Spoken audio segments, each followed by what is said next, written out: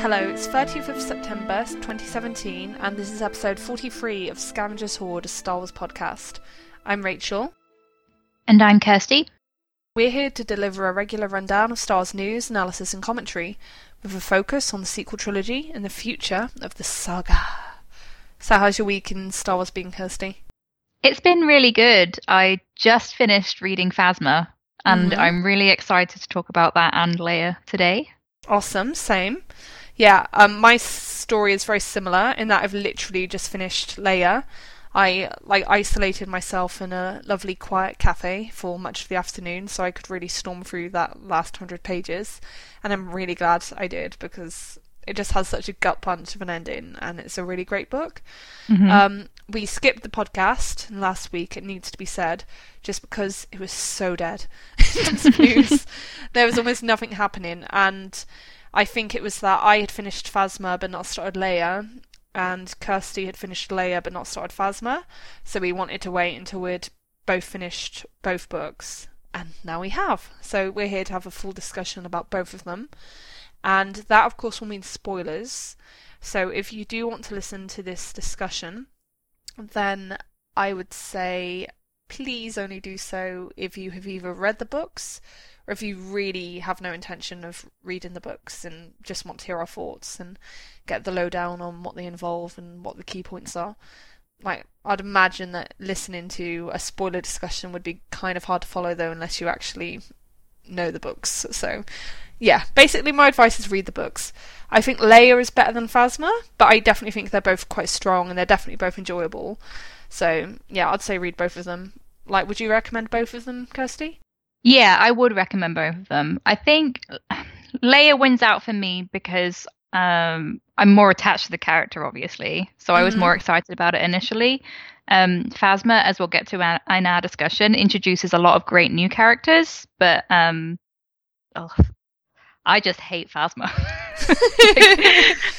Maybe it's fulfilling its purpose and then it's getting me really amped up to see her get her just desserts in The Last Jedi, if that's what happens. Yeah. And that's what, they're probably going to do with some of their villains, right? Because they can't all be sympathetic brooding types like Kylo. Yeah. But yeah, it's just like, oh my god, this character is so horrible.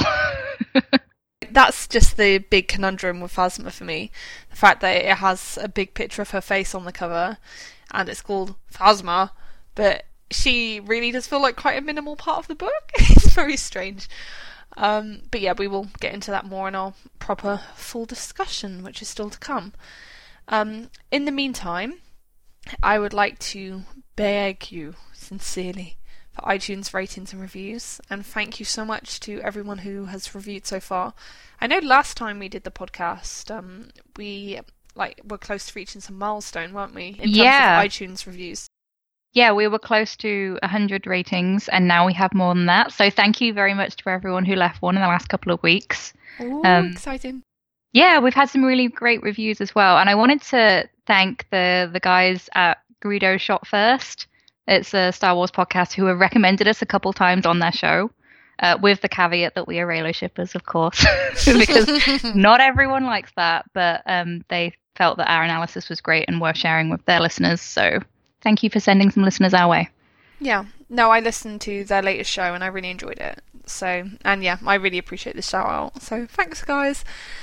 Yeah, and if you have questions for the podcast, please do email them to scavengershoard@gmail.com. I don't think we're going to get to questions this time, but we are getting a few trickling in now. So I'll probably save them up until we have a good amount of interesting ones, and then we'll have another mailbag segment in an upcoming show. So yes. Right.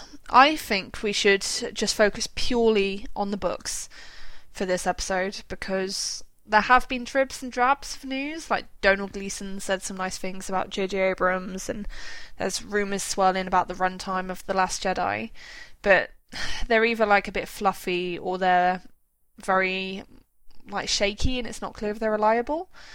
So yeah, I really don't think it's worth discussing them because I don't think there's much to say.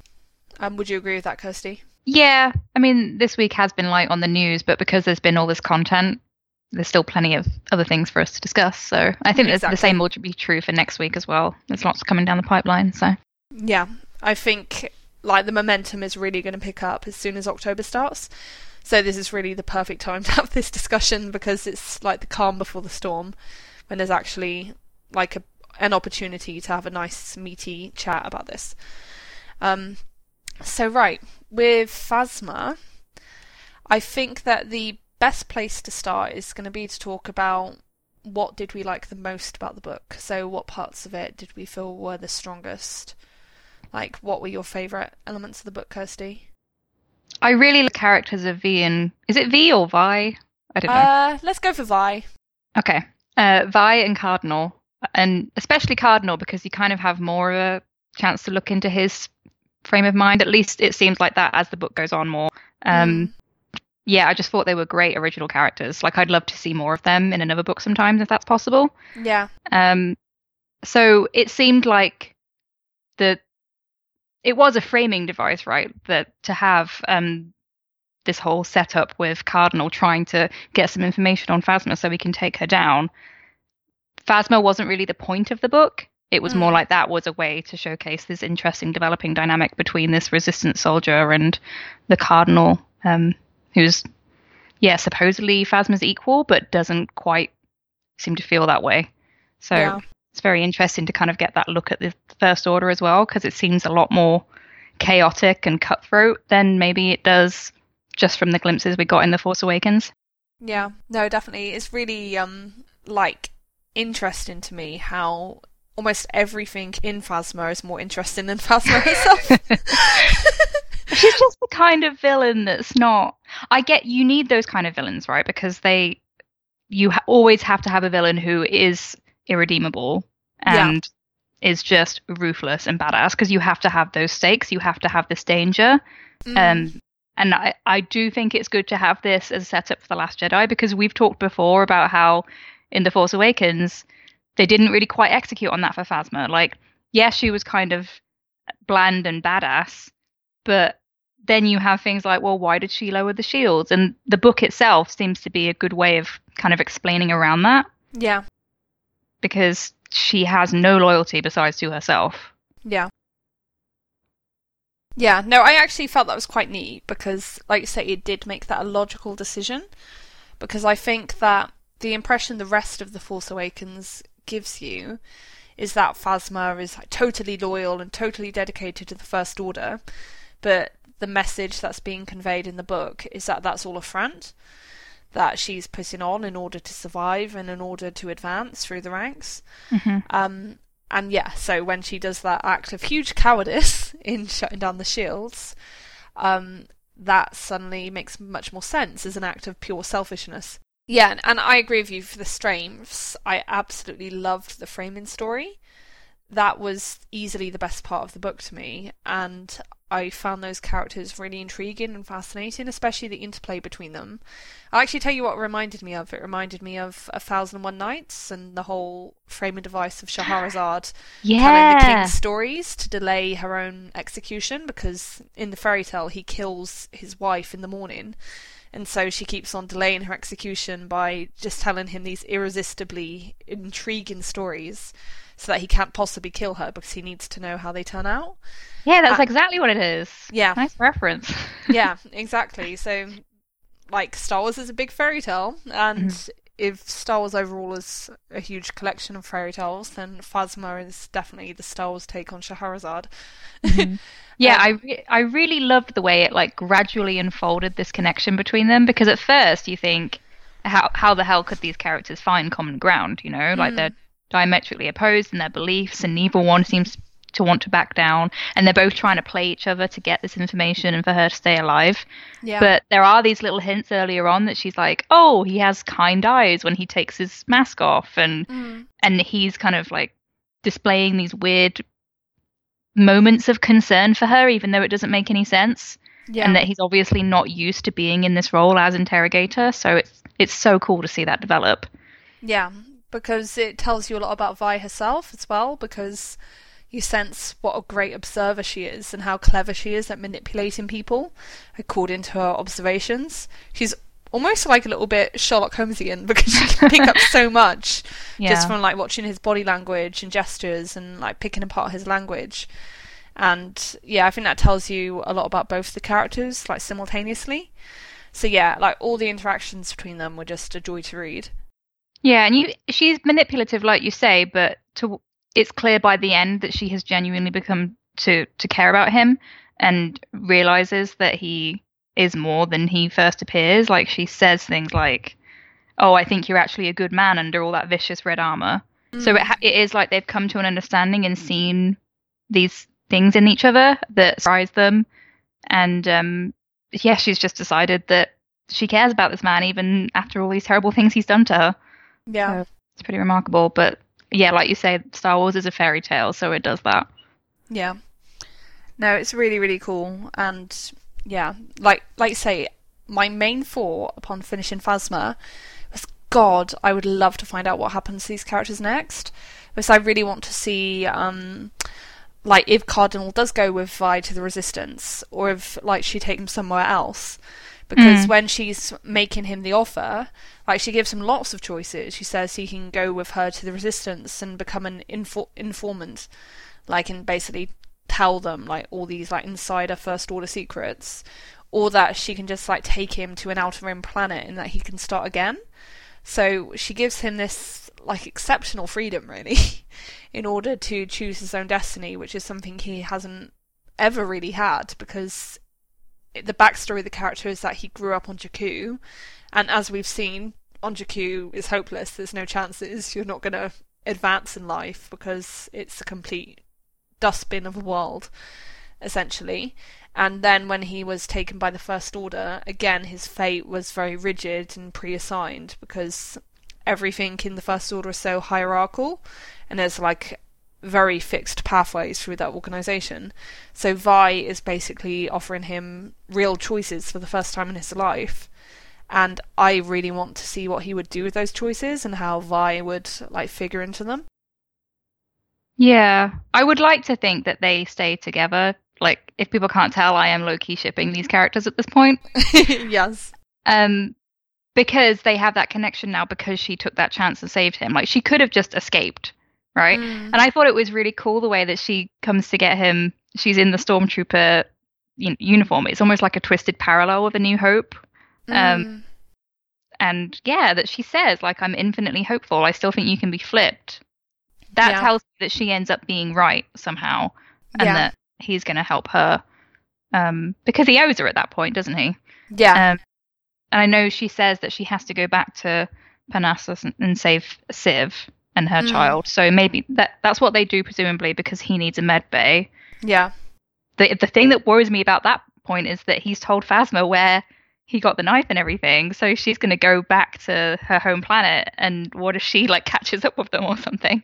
Well, that's exactly what I was thinking. I was thinking, God, rather than have that long-ass flashback to Parnassus and, like, tell, like, these various, like, interludes about them getting captured by bandits and whatever, it'd be so much more interesting to me if that whole section were much, much shorter, and then, like, the vast majority of the book were with Vi and Cardinal, and that you actually made Phasma a more significant character in the book's present by having her chase after them back to Parnassus and like try to eliminate them, because the book makes it very clear that Phasma tries to eliminate anyone who knows incriminating secrets about her past, and Cardinal and Vi obviously know highly incriminating information about her past, so they would be big targets for her. She would want to wipe them off the board, and I think that would have created much higher stakes and much more dramatic interest if that had been the story. I'm sure there's good reasons why that wasn't, but that just felt like a bit of a wasted opportunity to me, because for me to move into the weaker things of the book, the things that I like less, I really found that huge long flashback to Parnassus way too elongated and way too strung out. How did you feel about that, Kirsty? No, I agree. Like, I get why it had to be that way, because you really had to show this build-up with Civ and Torben and everyone else, so that Phasma's betrayal would hit you as hard as it did, that she was so callous to take Frey, but just leave Civ there. Like, that was awful. Like even though you could see it coming, and you could understand why Brendel was so cold. Like why should he care about Civ? But just the way Phasma just turned and left her and was like, yeah, he's right, you're weak. Because they had been through so much together. And then at the end, when you find out like how Phasma even joined the Sire, oh my god, it's just so horrible. Like what she does to her brother and to her parents, it's like, wow, you are a monster. And I guess that's what Cardinal says to her, and she's like, everyone's a monster. Like she just seems to be more machine than person. Like she just does not care about anyone. Yeah.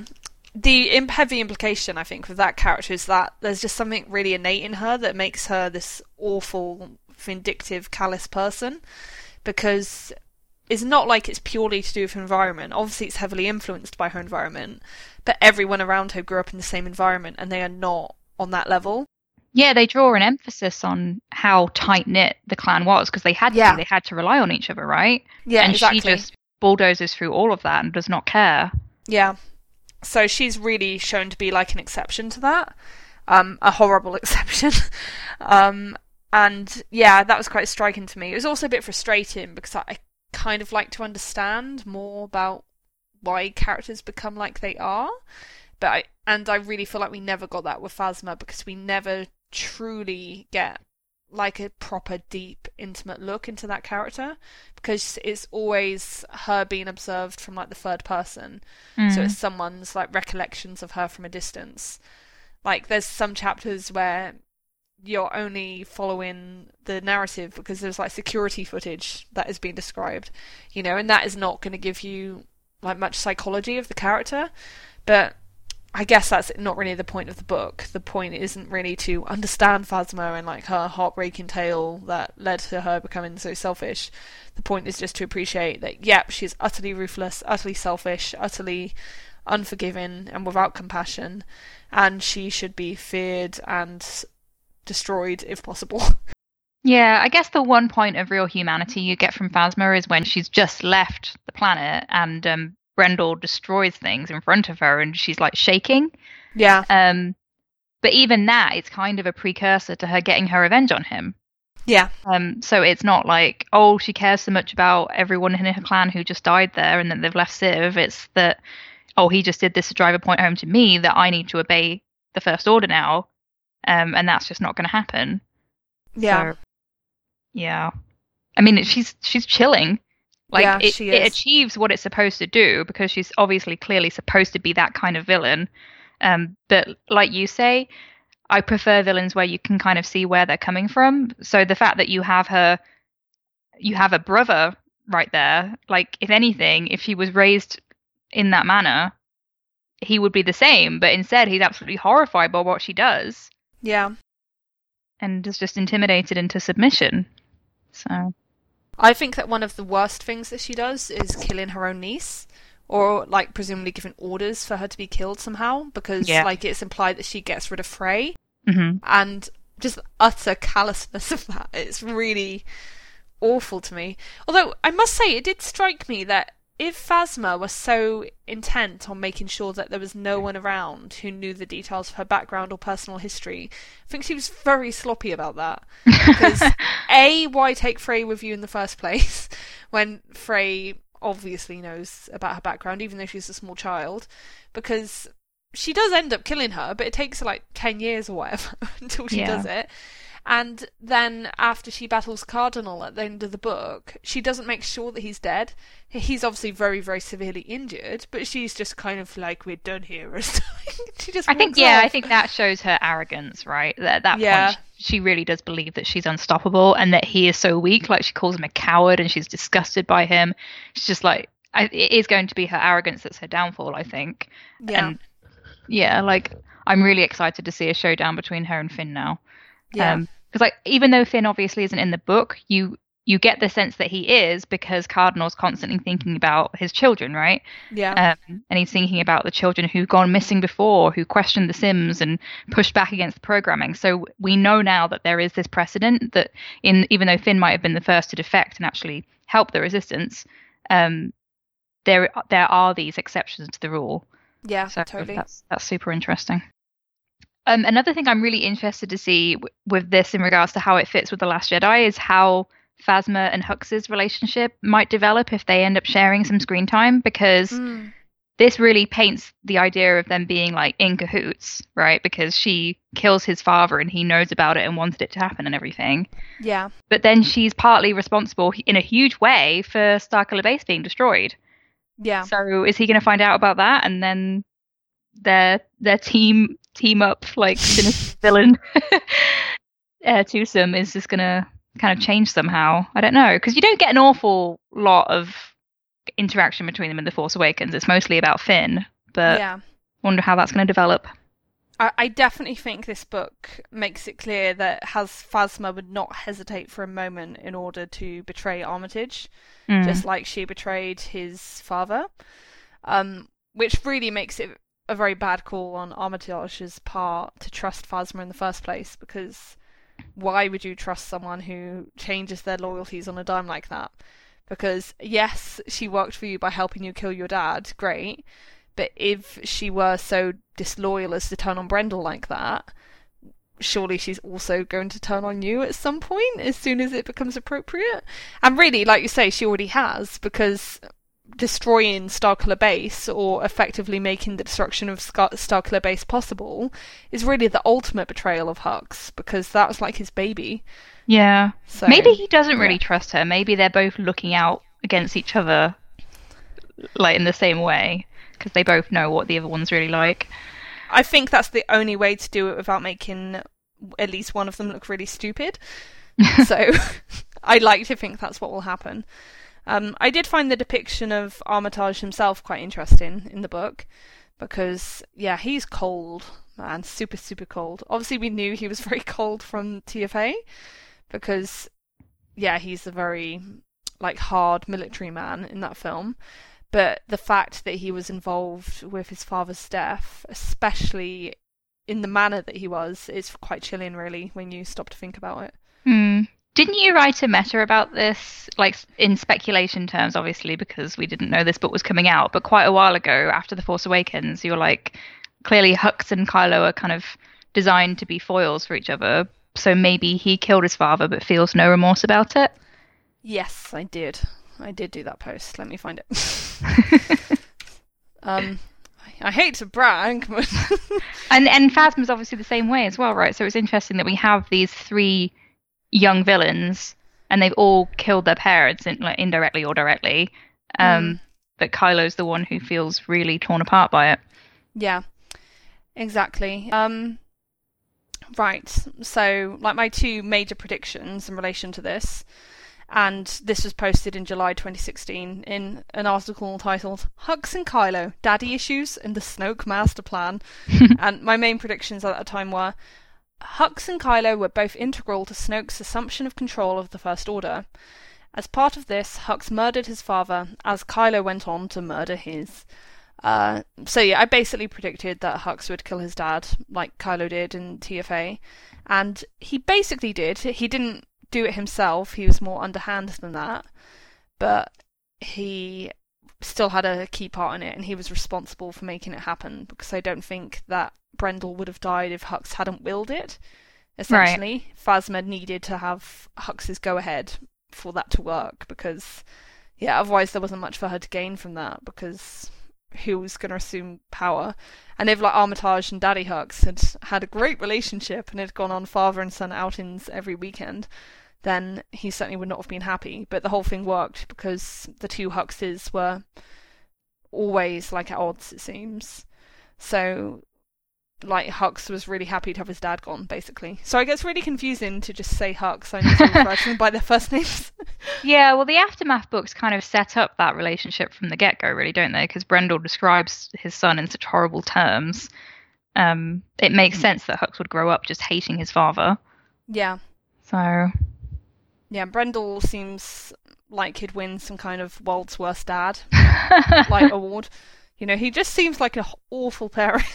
Yeah, but then, like, Cardinal really does look up to Brendel as, like, this guy who was, like, a father figure to him. You know, he never met his own father. And then, yeah, like, he idolizes Brendel thinks that he gave him all of these opportunities in life because he has been brainwashed about what the First Order does and doesn't really know any better. Yeah. Yeah, I just think, like, obviously the Cardinal name is very on the nose in terms of his red armor, but also that it's kind of about watching this guy who is arguably entrusted to instill faith in others, like these children troopers. He's losing his faith over the course of the book, and it's so interesting. Like, I really feel like, I don't know, to me, it's kind of like a precursor to what we can expect with Kylo Ren. Yeah. Because I think there are parallels between the characters. Oh, I certainly think there are. There were certain passages I was reading and I was thinking, wow, this could literally be about Kylo. Because you really get the sense of Cardinal as this like devout, almost like religious believer in the First Order as a movement and in the nobility of its purpose and its goals. And you definitely get that like zealotry from Kylo himself, especially when he's saying bullshit like the Supreme Leader is wise. Like, he really does sound like he's been to some kind of like religious brainwashing camp or something, and he's repeated mantras he's heard. Although I'd say that Kylo's faith seems a lot less steadfast, which is why there's always this emphasis on him like praying for guidance and like, oh, I feel the pull to the light, it sucks. It's like, I think Cardinal, when he starts off the book, he seems very, very assured in his position, and he seems very confident that the First Order is a force for good in the galaxy, and that he's doing the right thing by being part of it and contributing to its training program. And then one of the most effective parts of the book is how you see Vi gradually dismantling all that for him and pulling out these tiny little doubts until they become very big doubts, and then like everything shatters for him by the end. Yeah. Yeah, it was great character work. Yeah, because he's so sure before he goes to Hux that this piece of evidence is going to be it. Like, it doesn't seem like it even crosses his mind that Hux would already know and be happy about what Phasma did. So then it's like, well, if he's the general, the entire First Order is rotten. And then he starts to question, like, is this why Phasma gets ahead? Like, is this what the First Order values? Because he's done everything by the book his whole life. And yes, she's got ahead.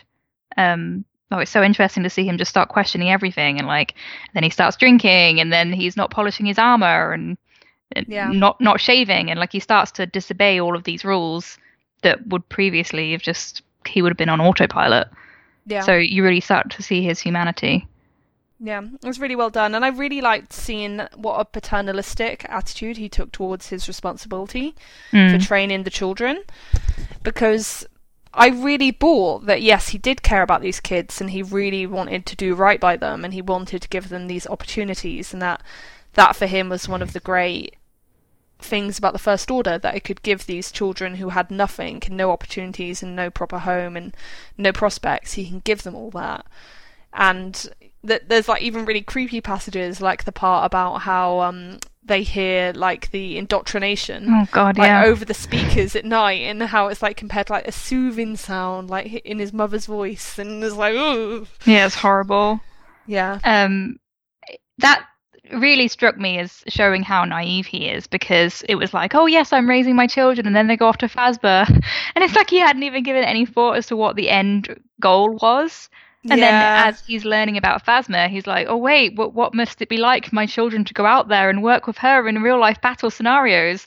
Oh, she's turning them into vicious killers. It's like, yeah, of course. Yeah.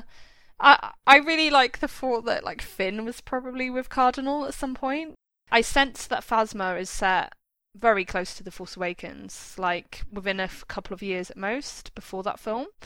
So yeah, I think that Finn probably trained under Cardinal for like his whole childhood before going up to Phasma for the next stage of the training program. So yeah, I'd love to see stories about that, basically. Yeah, I love that it does kind of give you more insight into what Finn's life would have been. Like, I'm still hoping eventually for a book about his life as a trooper, aside from Before the Awakening. But indirectly, we do get hints of that here. And like he is referencing like their first missions, and we know that Finn's first mission was when he was on Jakku and made that choice. So that's him like just coming under Phasma.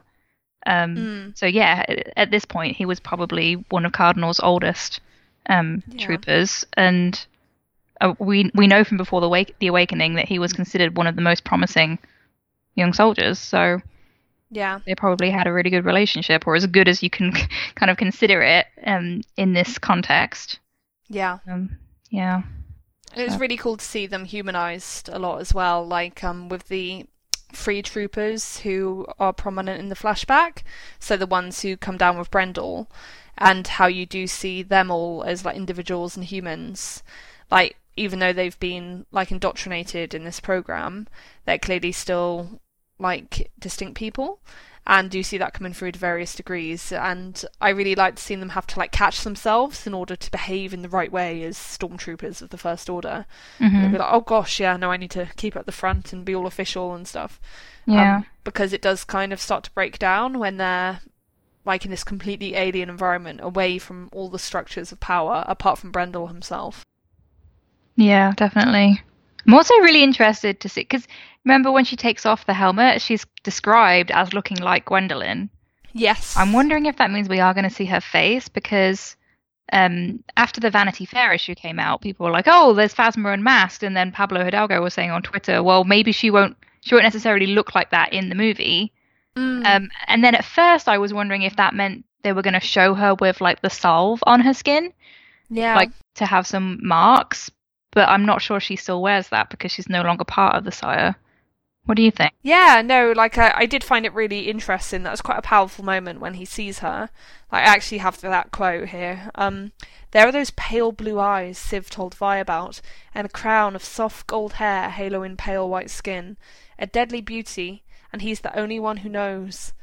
So yeah, that is a very interesting description of her, and that definitely sounds pretty close to Gwendolyn Christie in my mind.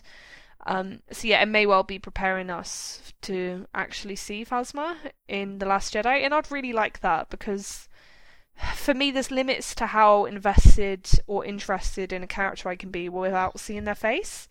Like, if a person is just a mask, just a front, then it's difficult for me to really see beyond that, unless there are exceptional circumstances and it's a really powerful and important character like Darth Vader. But still, even with Vader, for me, I really, really needed that moment at the end of Return of the Jedi where we see Sebastian Shaw's face in order to appreciate that character as a complete, rounded person. Before that, he was always more of like a mythic archetype. But then when I actually saw his face and how scarred and damaged he was, I really appreciated him as like, wow, that's just a sad, damaged old man under there, and that's really, really poignant and powerful. Yeah, definitely. So, I can see her mask coming off, because I feel like it's providing quite stark contrast with the unmaskings that happen in The Force Awakens, because obviously you have Rey, Finn, and Kylo all unmasked at points, and that is about uncovering their humanity and who they really are, even though they're forced into these different identities. But with Phasma, if she unmasks, like, involuntary maybe, like during fighting with Finn, you'll see that she's still just as monstrous underneath. Yeah. And then she's, still going to be this ruthless, vicious killer. Yeah. So I feel like that could be quite a powerful contrast. Yeah, no, definitely. So I hope we see her face, basically. That would be cool. What did you think about the world of Parnassus and like the background to that? So it's obviously this world where it was used as like this like mining facility apparently, but then there was a huge industrial accident, and it seems like the company actually tried to cover it up. So there's almost like corporate intrigue going on in Phasma, although it's quite buried in the mythology. But I did actually really like that as a concept, and I loved the idea of how it only took like a handful of generations for like all memory of that to be lost, and like the society has just retreated to this really like primitive, like desperate state, like, and all these like wonders have just been lost to them. I found that idea really fascinating. Obviously it's been done a lot, like in these post-apocalyptic films and books and stuff, but yeah, I liked seeing it in a Star Wars context. Yeah, it was obviously a very Mad Max vibe, that I could kind of see them doing similar things with Jakku at one point, except obviously, unlike Phasma, Rey has remained hopeful and kind, even though her upbringing has been so horrible. But yeah, and it's just like desolate place you have people who are completely devoid from technology. It's such an interesting contrast from the life that Phasma goes on to live with the First Order. And you can see, like, when Brendel arrives, she's like eagerly looking at him, tapping on his data pad and learning how everything works. She's just soaking up all of this information because she knows it's her opportunity to get out and have a better life. Yeah. She's like a sponge, really, isn't she, in terms of her ability to absorb new information. And, like, I found it very interesting how she's even shown to, like, mimic his accent. Yeah, that was really eerie. Like Civ noticing it and being like, wait, what? Because I wonder what... I can't remember if there was a description of their speech patterns before that. Because it's obviously just presented in their dialogue as, like, normal English speaking. But, yeah, is it an accent or is it just, like, the dialect was changing? I don't know if they speak Basic to begin with. Yeah. I kind of wish there had been a bit more clarity on that, to be honest, because it's an interesting concept, but I'm not sure how much I bought it or could really, like, hear it playing out in my mind, if that makes sense. Yeah, well, like, at first I was confused by the descriptions of the other Sire characters because they were all sounding like people of colour, and then obviously you have Gwendoline Christie, and then I saw that Delilah Dawson had fan cast Keldo as Alexander Skarsgård. So I was like, wait, so how are they part of this, like, clan of people? Like, I didn't realize until the end that they weren't initially from that community. Right. So I was like, oh, okay. So yeah, they come in and, like, become the leaders themselves eventually. Yeah. I was like, wait, so that's what I thought when Pablo was saying, oh, she might not look like that. I was like, wait, so are they actually going to show Gwendoline Christie, or is it going to be someone else entirely? Yeah. That would be really jarring. So I guess the idea is that they're all just descendants of the workers who used to be on the facility. Yeah. And they could be of any race. So yeah. What did you think about Brendel giving Anakin's line about the sand? I thought that coming from Brendel made it no better. It really took me out of the book. Like, I get it's just a joke, I know. Like, I'm not going to get, like, weird about it, but I was just like, why is that in there? I'll tell you what the most cringe part in Phasma was for me. It's when, like, Phasma and Brendel are, like, conspiring about something away from the rest of the group, and Civ is watching them, and she's wondering if they're about to mate. Yeah. It's like, no. Yeah. I think it's interesting as well that she was, like, talking about her own relationships, and obviously she's not monogamous because she's not quite sure who the father of her baby is. Yes. But then she's like, oh, I've noticed that Phasma has never mated with anyone. That kind of stuff is interesting because I get that it's kind of building up Phasma as this, like, almost sociopath, that she doesn't have any interest in gaining close relationships with people or connecting with them. Yeah. But I'm not sure how I feel about that being kind of associated with, like, asexuality or anything like that. Do you know what I mean? I know what you mean. It does make it seem like a kind of villainous trait. Right. It was like, what's wrong with you? You don't have any emotion. But obviously that's not how, like, the real world sees asexuality, or it shouldn't anyway. Yeah. I think it was just, like, more of a character detail that was, I suppose, well-intentioned. Yeah.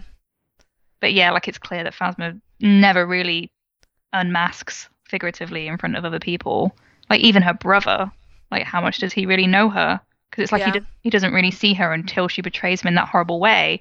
And then when you flash back to, like, just 10 years before, when all this stuff goes down, there's not really any hint of it. It's that the two of them are kind of leaders, but he's carrying the secret that he knows she lied to him, that she did this to him, and then just pretended that she hadn't. Yeah. It's chilling. Yeah, it's very weird. It shows, like, the brutal necessities, I guess, of life in that kind of environment. Mm-hmm.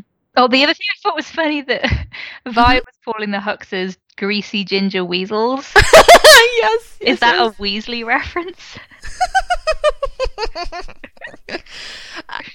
That didn't cross my mind. It could be, though. That's amazing.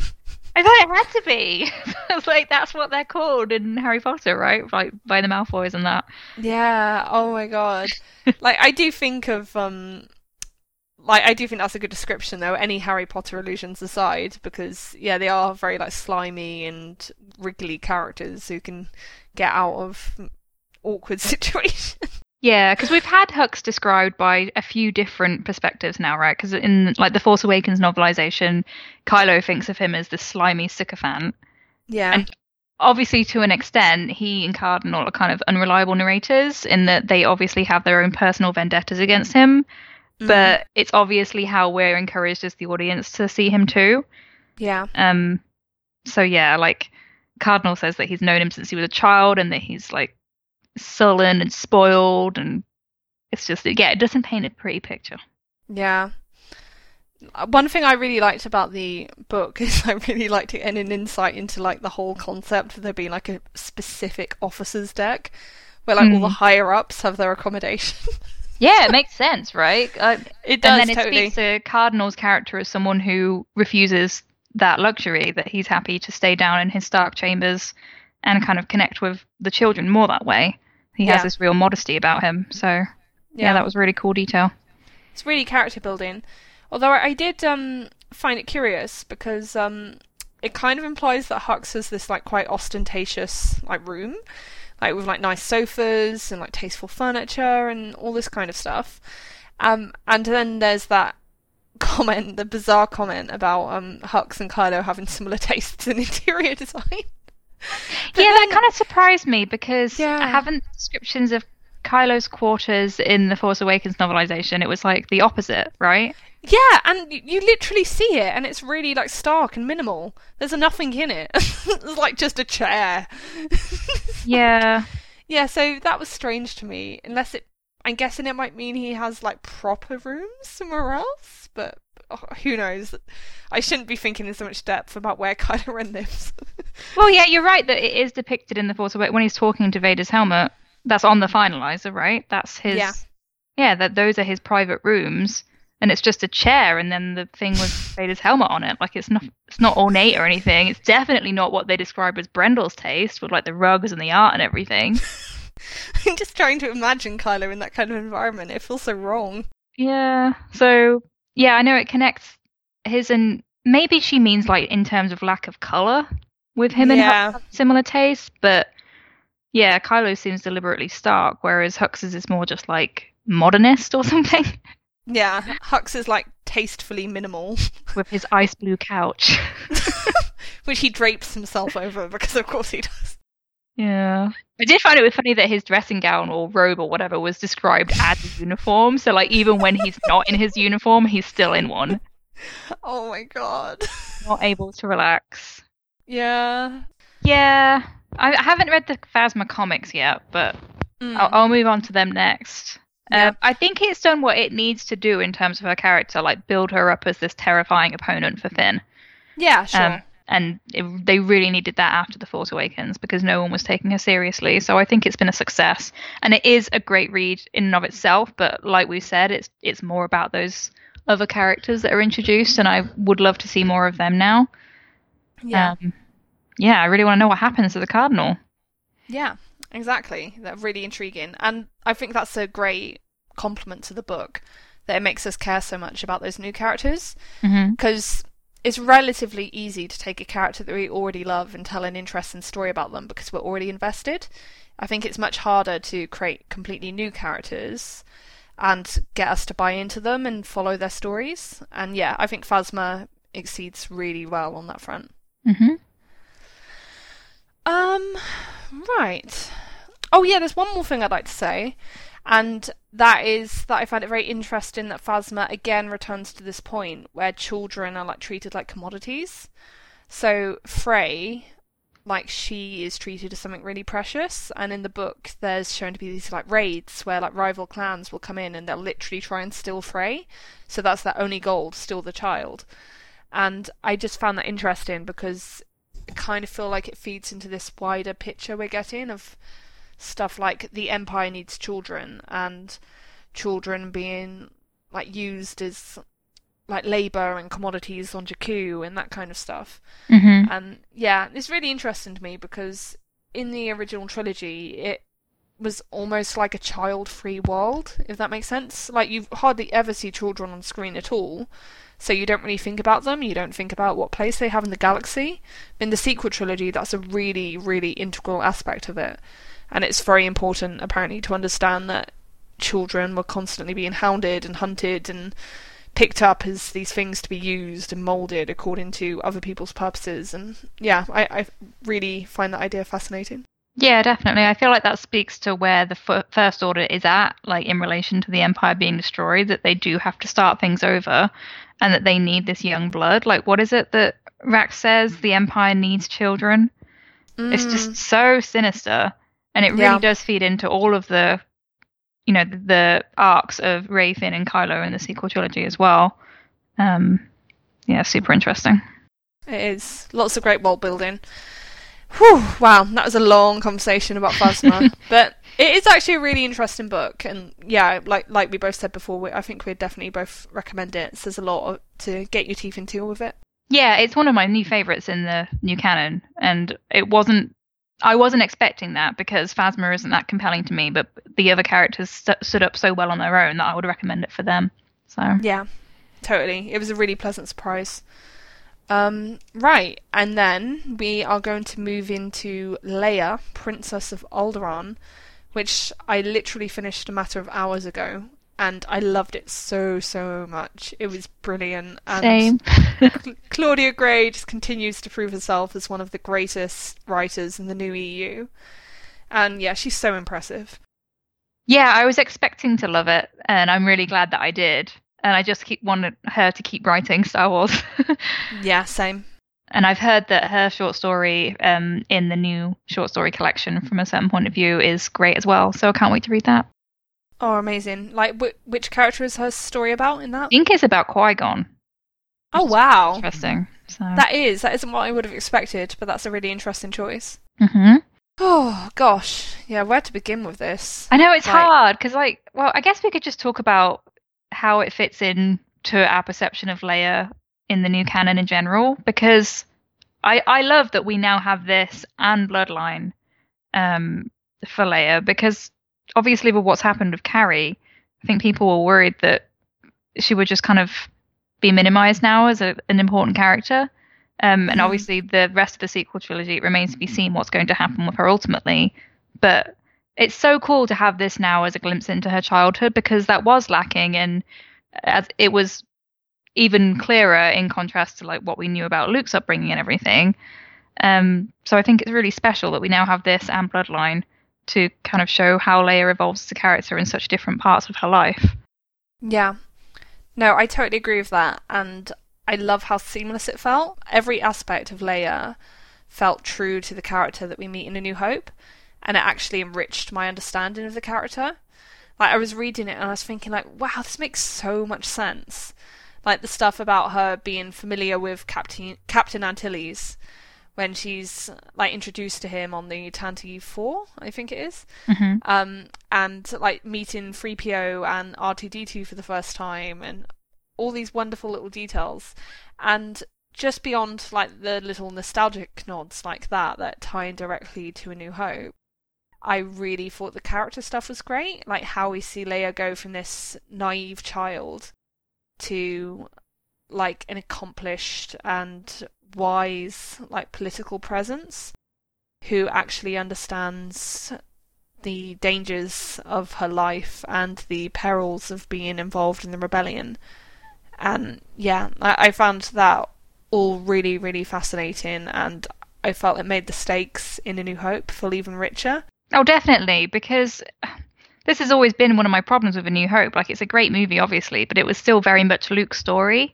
And I know after we had Lost Stars, like, the real tragedy of Alderaan was, like, you could start to appreciate it more because it seems so arbitrary in A New Hope, even though you know Leia's from there and is obviously devastated. It just happens so quickly. Yeah. And then you move back to old Ben and how she has to comfort Luke there. But this, obviously, even it happens before Alderaan's destroyed, but because you get to know its culture and its people so much more, it just really brings gravitas to that tragedy. Yeah. And everything that happens with her and Tarkin as well. Like, I didn't really expect him to be in this book, but it's so cool that he was, because it enriches their interactions there as well. Yeah. That he knew from the start that Leia and her parents were involved, but didn't quite have the evidence yet. And there's that really tense moment where he comes and kind of just descends on their dinner party. And it's so awkward how he knows but doesn't quite know enough, and then they have to stage that big argument to get rid of him. Yeah. And then how he uses that as a way to kind of get closer to Leia and have her accidentally slip up and implicate her parents. Like, it's so crafty, and it just feels very Tarkin as well. Yeah, and I love how we see Tarkin gradually come to realise that Leia is in on the rebellion, but he still isn't able to prove it, and there are still too substantial risks for him to say anything about it. So then, when you get to A New Hope and you see him ordering the destruction of Alderaan in front of her, that makes it clear what like a sick triumph that is for him in that moment, because he's clearly known for years that Leia's been involved, but he finally has the proof he needs in order to like assign blame to her definitively and say, no, you are definitely in the rebellion, you can't escape from this anymore. And then that becomes the excuse to destroy Alderaan, and then that's a terrible, terrible tragedy, because that is obviously the ultimate thing that Leia always wanted to avoid. She always wanted to avoid endangering her own people and her own planet. Especially that last line in the book, man. Oh my god. Such a gut punch. It's like, oh no, they do take all of that from you. It sucks. Yeah. I just, like, Leia has suffered so much. Like, because you already think that before this book even happens, right? And then you read this, and it's like everything with Kia and her parents and just Alderaan in general, it's like, wow, she has known so much loss. And then we have the sequel trilogy as well, like everything that happens with Han and how she's lost her son. It's like, can we please have some happiness for Leia? Yeah. Please. I really, really need that at this point. I just need to have catharsis. Yeah. Because, yeah, just everything the character has been through is like, Leia deserves better. Like, that phrase has never been truer than with Leia. It's just unbelievable what she's gone through, basically. Yeah. I mean, so there's so many great moments in this book where they tie things together in a way that doesn't feel like they're making the galaxy too small. It's more like just giving you these links between the characters who previously, like, you know, again, with the original trilogy, even though Leia talks about her mother and supposedly remembers her, even though we know that that's impossible, you have these direct links here with her and Padme that Moff Panaka, like, he sees her and immediately drops his tea because she looks exactly like Padme, and then he starts questioning her really awkwardly, even though obviously Leia doesn't know anything about her parents and is very adamant that her adoptive parents are her family, but he just is onto her immediately. Like, he knows, he starts putting things together, and he's like, well, Padme died around that time, and we know that you were adopted, and you look an awful lot like her. And he starts saying that he's going to let the Emperor know about her. It's horrible because you know exactly what he's talking about as the audience, but she doesn't. And then clearly he's not able to do that. He dies, but... Yeah. It really like makes me think of this whole parallel universe where what if he survived that? What if he did tell the Emperor? Would the Emperor have like scooped Leia up and taken her off to train her in the Force? Yeah. Like, it's always been a headcanon of mine that if Vader had tried to turn Leia, it would have been much easier, because I always feel like Leia is more like Anakin than Luke was. Yeah. I definitely think Leia has much more anger. Yeah. I know, I don't want to like say that and hurt people, like if they're like, oh no, Leia's good, because I know she is. But Anakin was good until he wasn't. You know, Star Wars shows you that anyone can probably turn with the right amount of anger, and just, yeah, I feel like the parallels between Leia and Anakin are always so strong. And that's what makes their dynamic ultimately so interesting, because I do feel like the way that she's talking to him on Naboo, like, no, I know who my family are, like, that's my family. And she doesn't have any burning curiosity about who her biological parents were. But then you skip forward to Bloodline, and that family history and tragedy has shaped now her career when it comes out that Vader's her father, but ultimately it goes on to shape the relationship she has with her adult son. Like, once he finds out, everything changes. Yeah. Yeah, so it's just like this dirty secret that's festering there for decades. Yeah, it was so fascinating. And oh god, the thought of like Leia dressing in those like Nabooian fashions and like talking to the new Queen of Naboo and like, ooh. Yeah, I would have loved to see this as a movie. Yeah, same. Like, there's so much like stuff where teen girls get together and like kick ass and like work together to accomplish goals, and that's amazing. Yeah, Because we never get films like that. definitely like. Obviously, now we know that one of the main links with this book from its journey to the Last Jedi is that she's going to have that relationship with Amilyn. And previously, fans have been kind of speculating, well, maybe Amelyn's going to be a secret villain. But now I'm like, please, no, that can't be right, because she seems to be one of the enduring female friends that Leia's had. And that at first, she kind of thinks she's a bit weird and an oddball, and doesn't think that it would be a great idea for her to join the rebellion. But when everything goes down with Kia, like, she's there for her, and they have a lasting friendship now. So I can't wait to see them together. Yeah, no, like, having read Leia, I'm flummoxed, but in a good way, as to how Holdo is going to fit into The Last Jedi, because she is just such a fun, silly, vibrant character, you know, and how she's like off on her own plane of reality. And I'm like, I really, really need to see what Rian does with this character in this film, because I can't visualize it, but I'm really looking forward to how he visualizes it, if that makes sense. Yeah, I feel like she's going to turn out to be someone who is making decisions that, like, Poe, he's like almost the polar opposite, right? He's very level-headed and straightforward, and she's going to be making decisions that he thinks are terrible ones, so they're going to butt heads, but she's just going to kind of have this, I don't know, because she's very, like, friendly and open and honest, but also like, everything's going to work out. And it's just, I think it's going to be kind of funny in a way. Yeah. I wonder if Poe is almost going to be in a similar situation to Leia in this book, where at first, like, he looks at Holdo and he's like, what are you doing? Because that's a natural response to Holdo given her behaviour.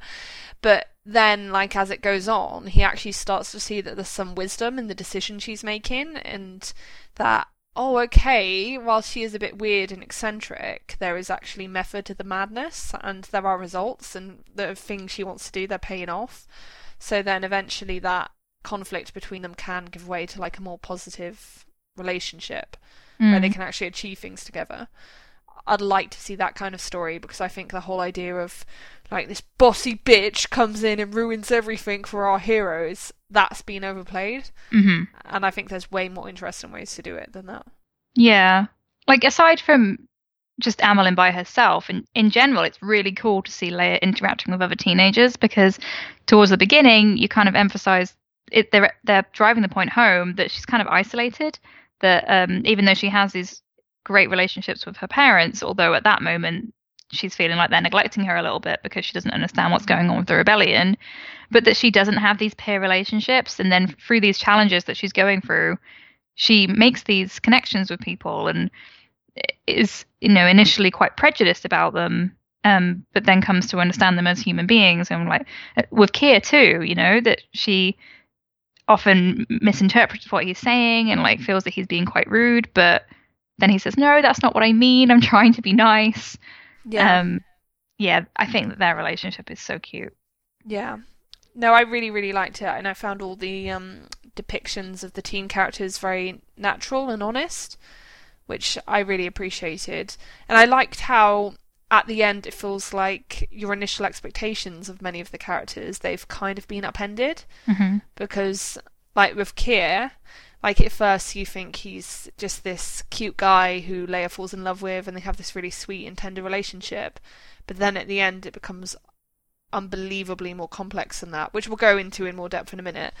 But then even with less important characters, like, I think it was Chassalon, like, another one of the young men, at first he seems like this complete dick, like, who's into, like, restoring vintage speeders or something, and he seems quite selfish and arrogant, and he is, and he does do assholish things. But then at the end, he actually promises to keep a secret for Leia, and he actually seems like a good ally and someone who respects her. And so it shows that there's all these complexities to these people, and that they might come across in one way and behave badly, but that doesn't necessarily mean they're like rotten to the core. There's these other aspects to them. So yeah, I liked that complexity. Yeah, and I do think that kind of paves the way to Leia's relationship with Han, because obviously they don't get off to the best start. But that, yeah, there's this thing in Star Wars, isn't it, that someone's not always how they first appear to be. And I guess the way everything happens with Kia, I know we'll talk about it more in a second, but it really made me understand more of why Leia is at first how she is with Han, and like this beginning of Empire Strikes Back, when she's so unwilling to let her guard down. Like, this is why, right? Or at least it's a big part of it, that she doesn't just feel like Han is unsuitable for her. It's that she's been heartbroken in the past, and she says in the book, like, she doesn't feel like she'll ever be able to love someone again or deserve that kind of connection because of how things have gone down with Kia, and it's just heartbreaking. Yeah. Oh, do you want to talk about Kia? Sure. Oh god, that ending, like, I don't know if I was just being unobservant, but I really did not see that coming. Oh, really? He turns up at the end. No, like, I should have, because I realised that Leia mentioned the name of her destination to him when she was talking and asking him to cover for her. But that, and the way that he was prepared to turn in the rebellion to save Alderaan, that really got to me. And I was like, oh my god, but of course he does. It's one of those things where I wasn't expecting it, but it made a lot of sense as soon as, like, it happened. I was like, oh, of course. I know what you mean in hindsight, because the way he talks about the Empire and Alderaan and her parents and the misgivings he has with the rebellion before, it all kind of comes together, that he's wrestling with this decision. Because it's not just as simple as him betraying her and acting like the Empire's great, you know? It's this reality that not everyone is going to feel the same way about the rebellion, because it does put people in danger. And look what happens to Alderaan. I'm not going to say that's Leia's fault, obviously, but as the leader, it's like this thing where they inevitably put their people at risk. And Breha and Bail are talking about that from early on. Like, they know the risks, that they're so frightened for Leia and they're frightened for their people as well. Yeah. And they're trying to be so careful. And then when Leia kind of uncovers things at first, Bail's terrified, because if she finds it, that means that the Imperials can too. Oh, God. Sorry, like, it's still very raw for me. Yeah, I'm interested to see how the general fandom reaction is to Leia having a love interest beforehand, because we didn't really get any hints of it, obviously, before. Like, this is something new, but it fits quite well into it. Yeah, definitely. I loved the little nods to Han in the book, like that when she's trying to get ship, she sees the Millennium Falcon fly away before she can speak to anyone on board. And then there's that other part where Bray is like, "Oh, he seems so suitable. Like, maybe you should have had a first romantic dalliance with a scoundrel or something like that." And then there's that movement that's pretty relatable, that Leia's like realizing that her mother might have had love interests before Bail. And it's part of growing up, right, where you realize that your parents have lives before you and they have secrets of their own. Yeah, totally. Like, it was all really well done, and like, I thought it might be a bit cheesy, given, like, Leia a love interest who we had no idea of before this book. But yeah, like you say, it really felt so natural, and I was like, yeah, they're really cute together. I really like this. I do wonder if it's going to upset some of the people, though, who, like you say, only really concentrate on that Han and Leia romance, because it's like, oh, Han wasn't Leia's first love and stuff. But yeah, it's just a reality that people have more than one relationship. So I do wonder if it's going to be part of them kind of trying to prepare people for him maybe having a love interest in the movie. Yeah, I mean, people have speculated from the beginning of the casting decisions that maybe an Emilia Clarke's character was going to be some kind of romantic interest. We obviously don't know, but I don't know, it'd be interesting to see how that's received as well, because I know films obviously have a much broader reach, but if they're releasing this book about Leia beforehand and then she has a love interest, it probably gets people more used to the idea. Because if you've shipped a couple for decades, which obviously people in Star Wars fandom have with Han and Leia, it might be kind of hard to get used to that idea, right? Because, again, we've talked before about these fairy tale elements. It positions it as if it's like, yes, they're made for each other, even though they come from these crazily different backgrounds and circumstances. But there's this connection, and they argue like crazy, but they love each other very much.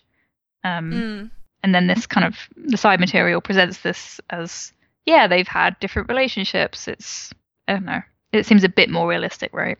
Yeah, No, definitely. Never would have really felt right for me if Han and Leia had only ever been involved with each other, especially Han. I know, right? Like, because he's so much older. Yeah.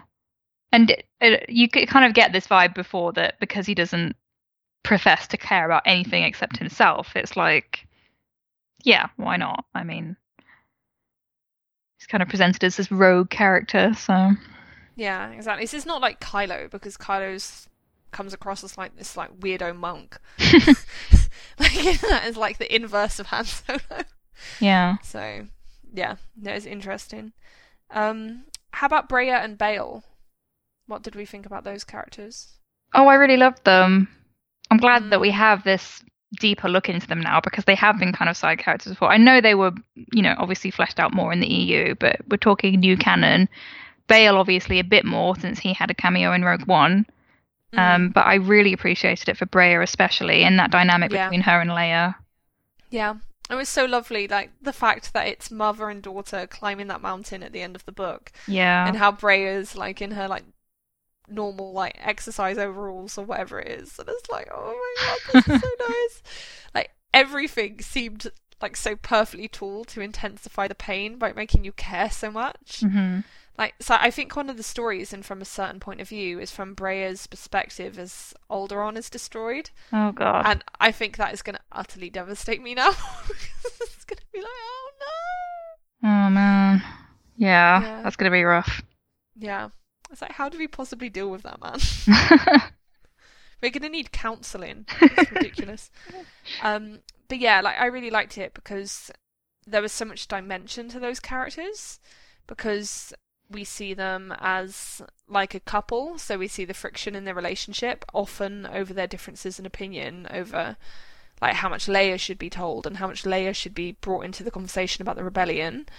We see them like as parents, so how they're defined in relation to Leia herself, like how they interact with her, what they choose to tell her, and so on and so forth. I sense that Breya is more open with her than Bail, because I guess the idea is that Breya really understands Leia because she was once a young girl herself, and so she can really relate to her and identify with her on that level and talk to her in those terms, which Bail can't. Bail seems more like the overprotective dad, kind of, and he's like, oh no, please don't get involved, oh god, why are you here again, go away. Like, which you totally understand, but then that makes it really lovely and really powerful when by the end of the book he really shows enough respect and care for her to think, yeah, you saved my ass there. You can be trusted. Yeah, I loved the callback from Rogue One where he's like, yeah, I trust you with my life. And then you obviously hear him say that again to Mon Mothma. Yeah. Yeah, it's that connection that, like, yeah, he loves Leia very much, but until she grows up and shows him that she can be trusted with this kind of terrifying responsibility. And at the beginning of the book, obviously, she is making these mistakes because even though she's desperate to help, she's naive and doesn't always have the information that she needs.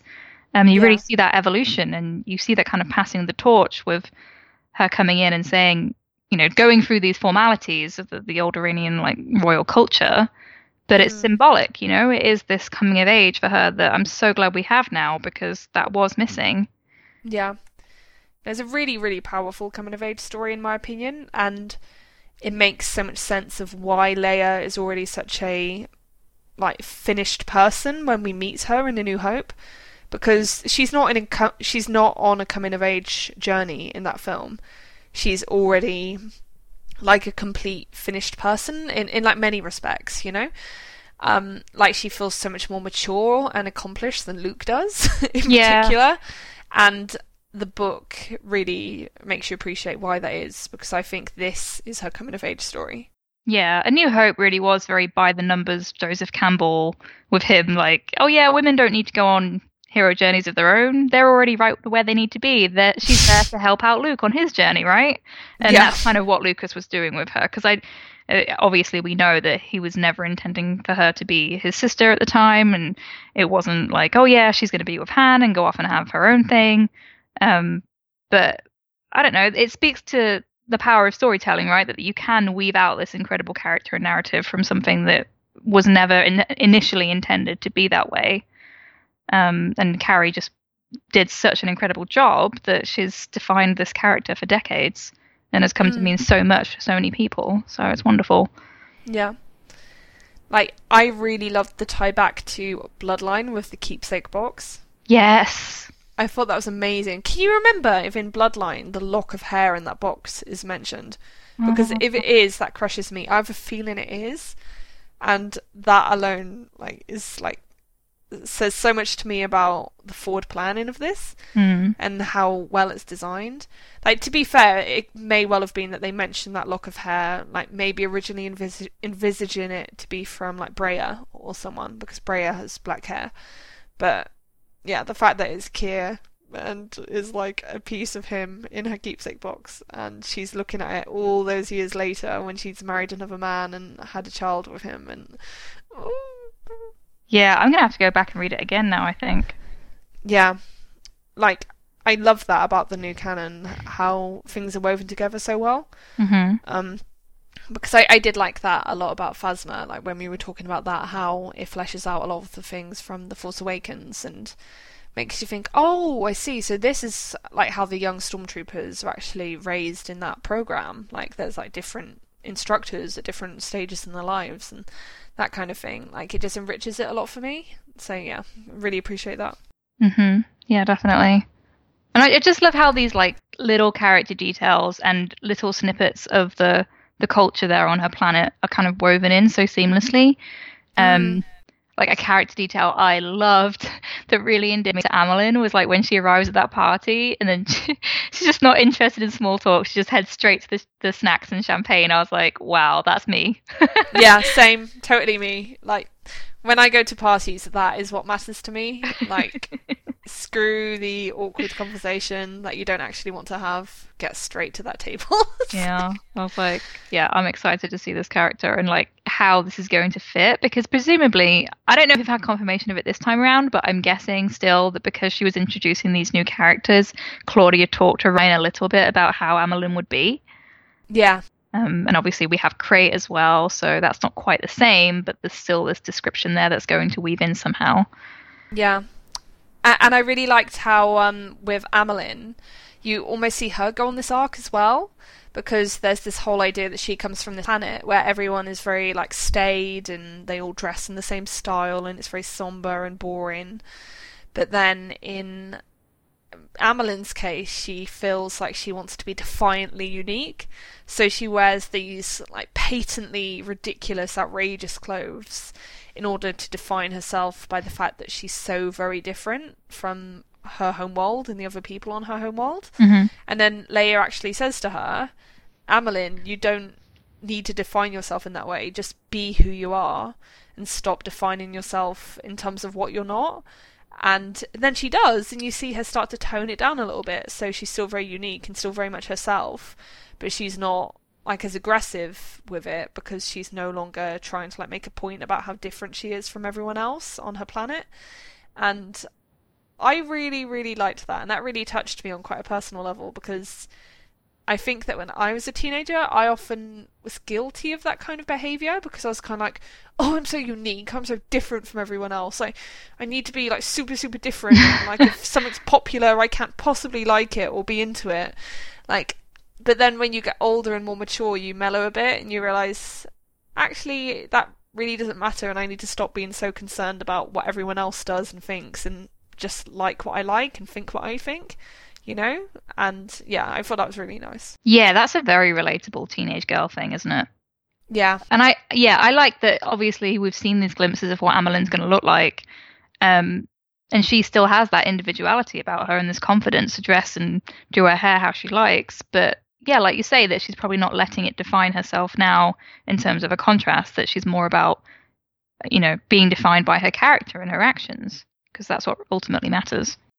I would just say another detail that I really loved was when Keir was taking down her braids. Oh God. That is fanfic heaven. Thank you, Claudia, for this little peek into Alderaanian relationship culture. Yeah.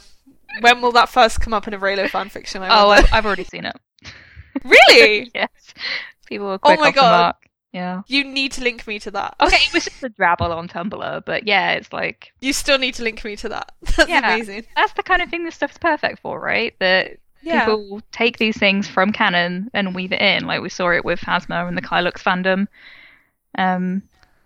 Yeah, I mean, you can... It makes it more fun. Yeah, and it's something that you could possibly weave into Leia and Ben's dynamic as well, right? That he maybe saw her doing her hair when he was younger, and that she let him help out and like help her with her braids. Like, yeah, a fan in heaven. Exactly. Thank you, Claudia. You're my hero. Right. Is there anything else you want to say about Leia?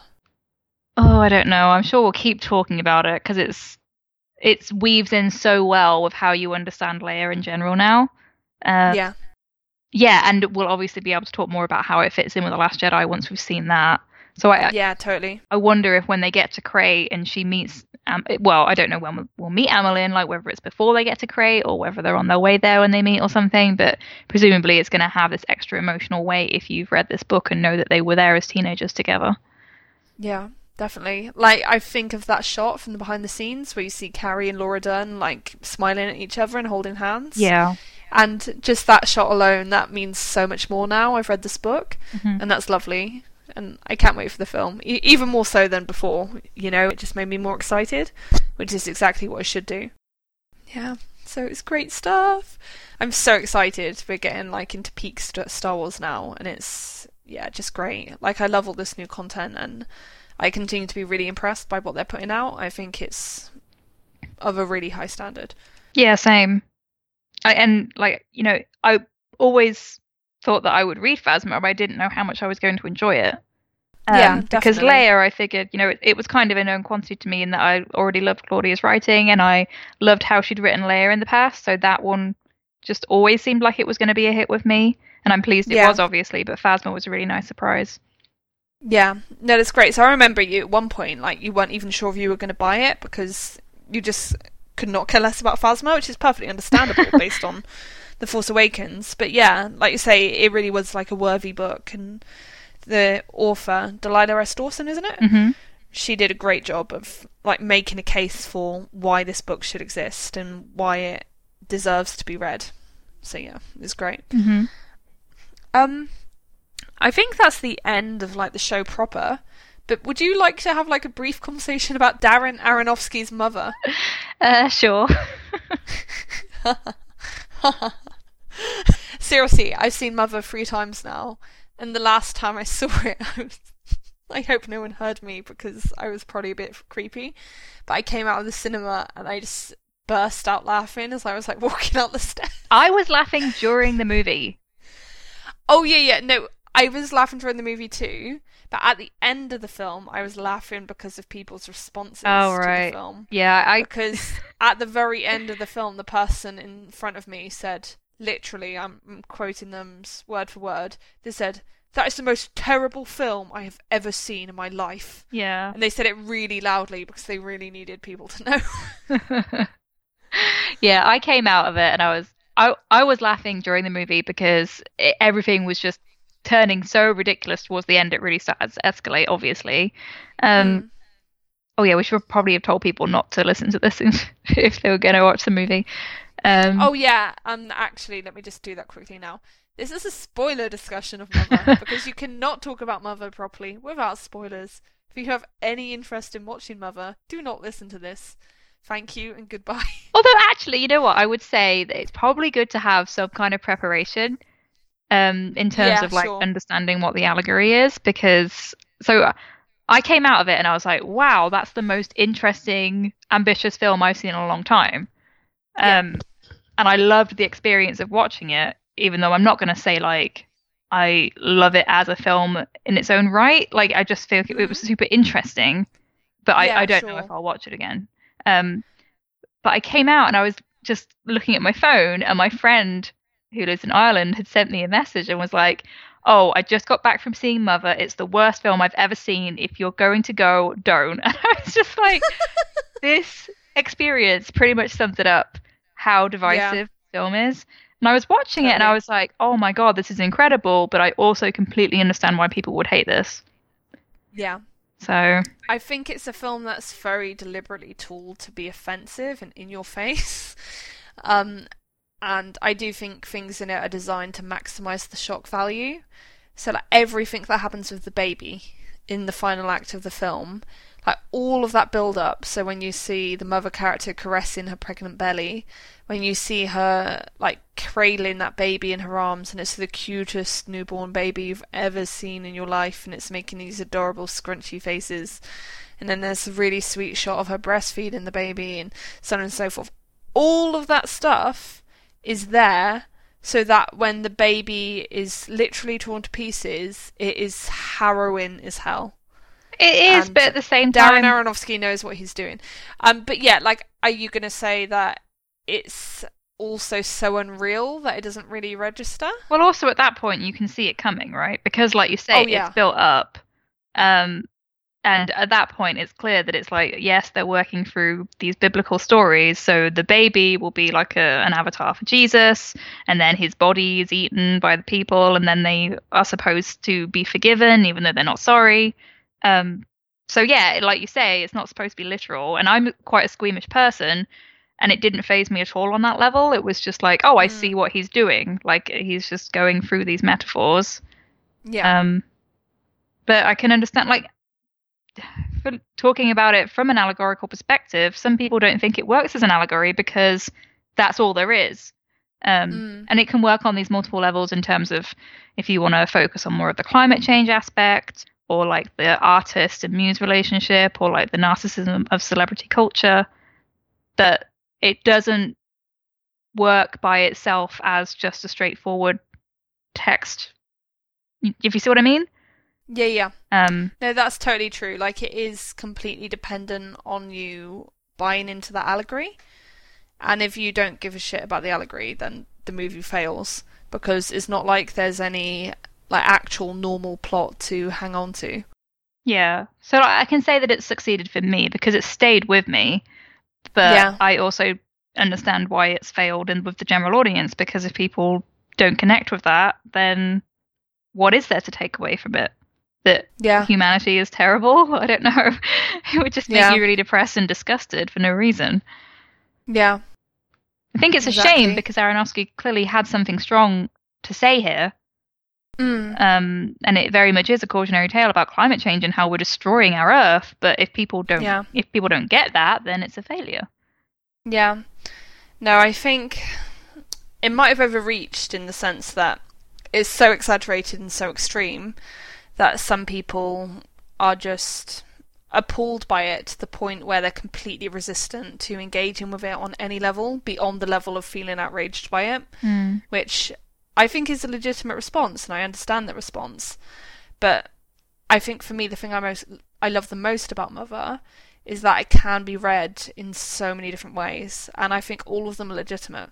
Like, my one problem with Mother is the fact that Darren Aronofsky won't shut up about telling people what Mother means. Yeah, And it's like, Darren, stop it.